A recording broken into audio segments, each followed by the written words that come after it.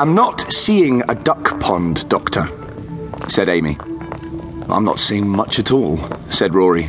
Oh, we are in Ledworth, the Doctor assured them both. Well, probably. We might have drifted a short way off, of course, but Upper Ledworth, maybe. England, anyway. Great Britain.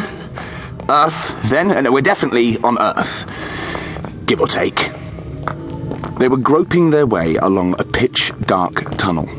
The Doctor was using his sonic screwdriver as a torch. It shed a feeble green light over whitewashed brick walls and brown vinyl flooring.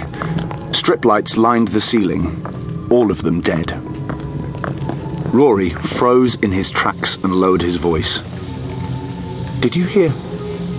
It sounds like rustling, agreed Amy. And what's that smell? The Doctor's screwdriver light had found something on the floor. He rushed over and crouched down beside it. It was a man. He wore combat fatigues, but they were torn and soaked in blood.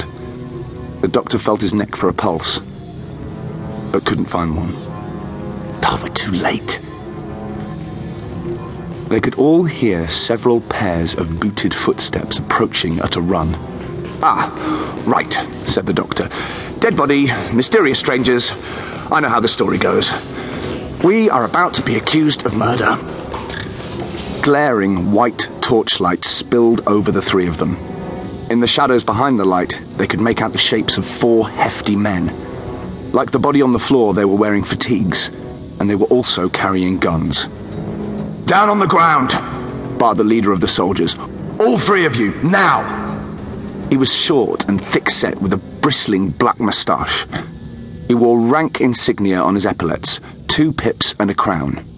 He was a colonel. And keep your hands where I can see them. This bunker is the property of the British government, and you... Great Britain, yes, I knew it, whooped the Doctor. The colonel glared at him, and the Doctor's grin melted. I love Britain, he said sheepishly. Soccer ball.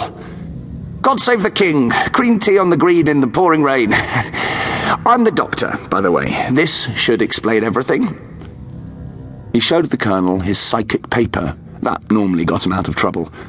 But the colonel brushed it aside without even glancing at it. How long have you been down here? He demanded. We sealed the hatches before the bomb dropped, so you must have got in before then. Who are you? Vagrants? Red spies? Or are you peacenik protesters? Peacenik? Echoed Amy. She and Rory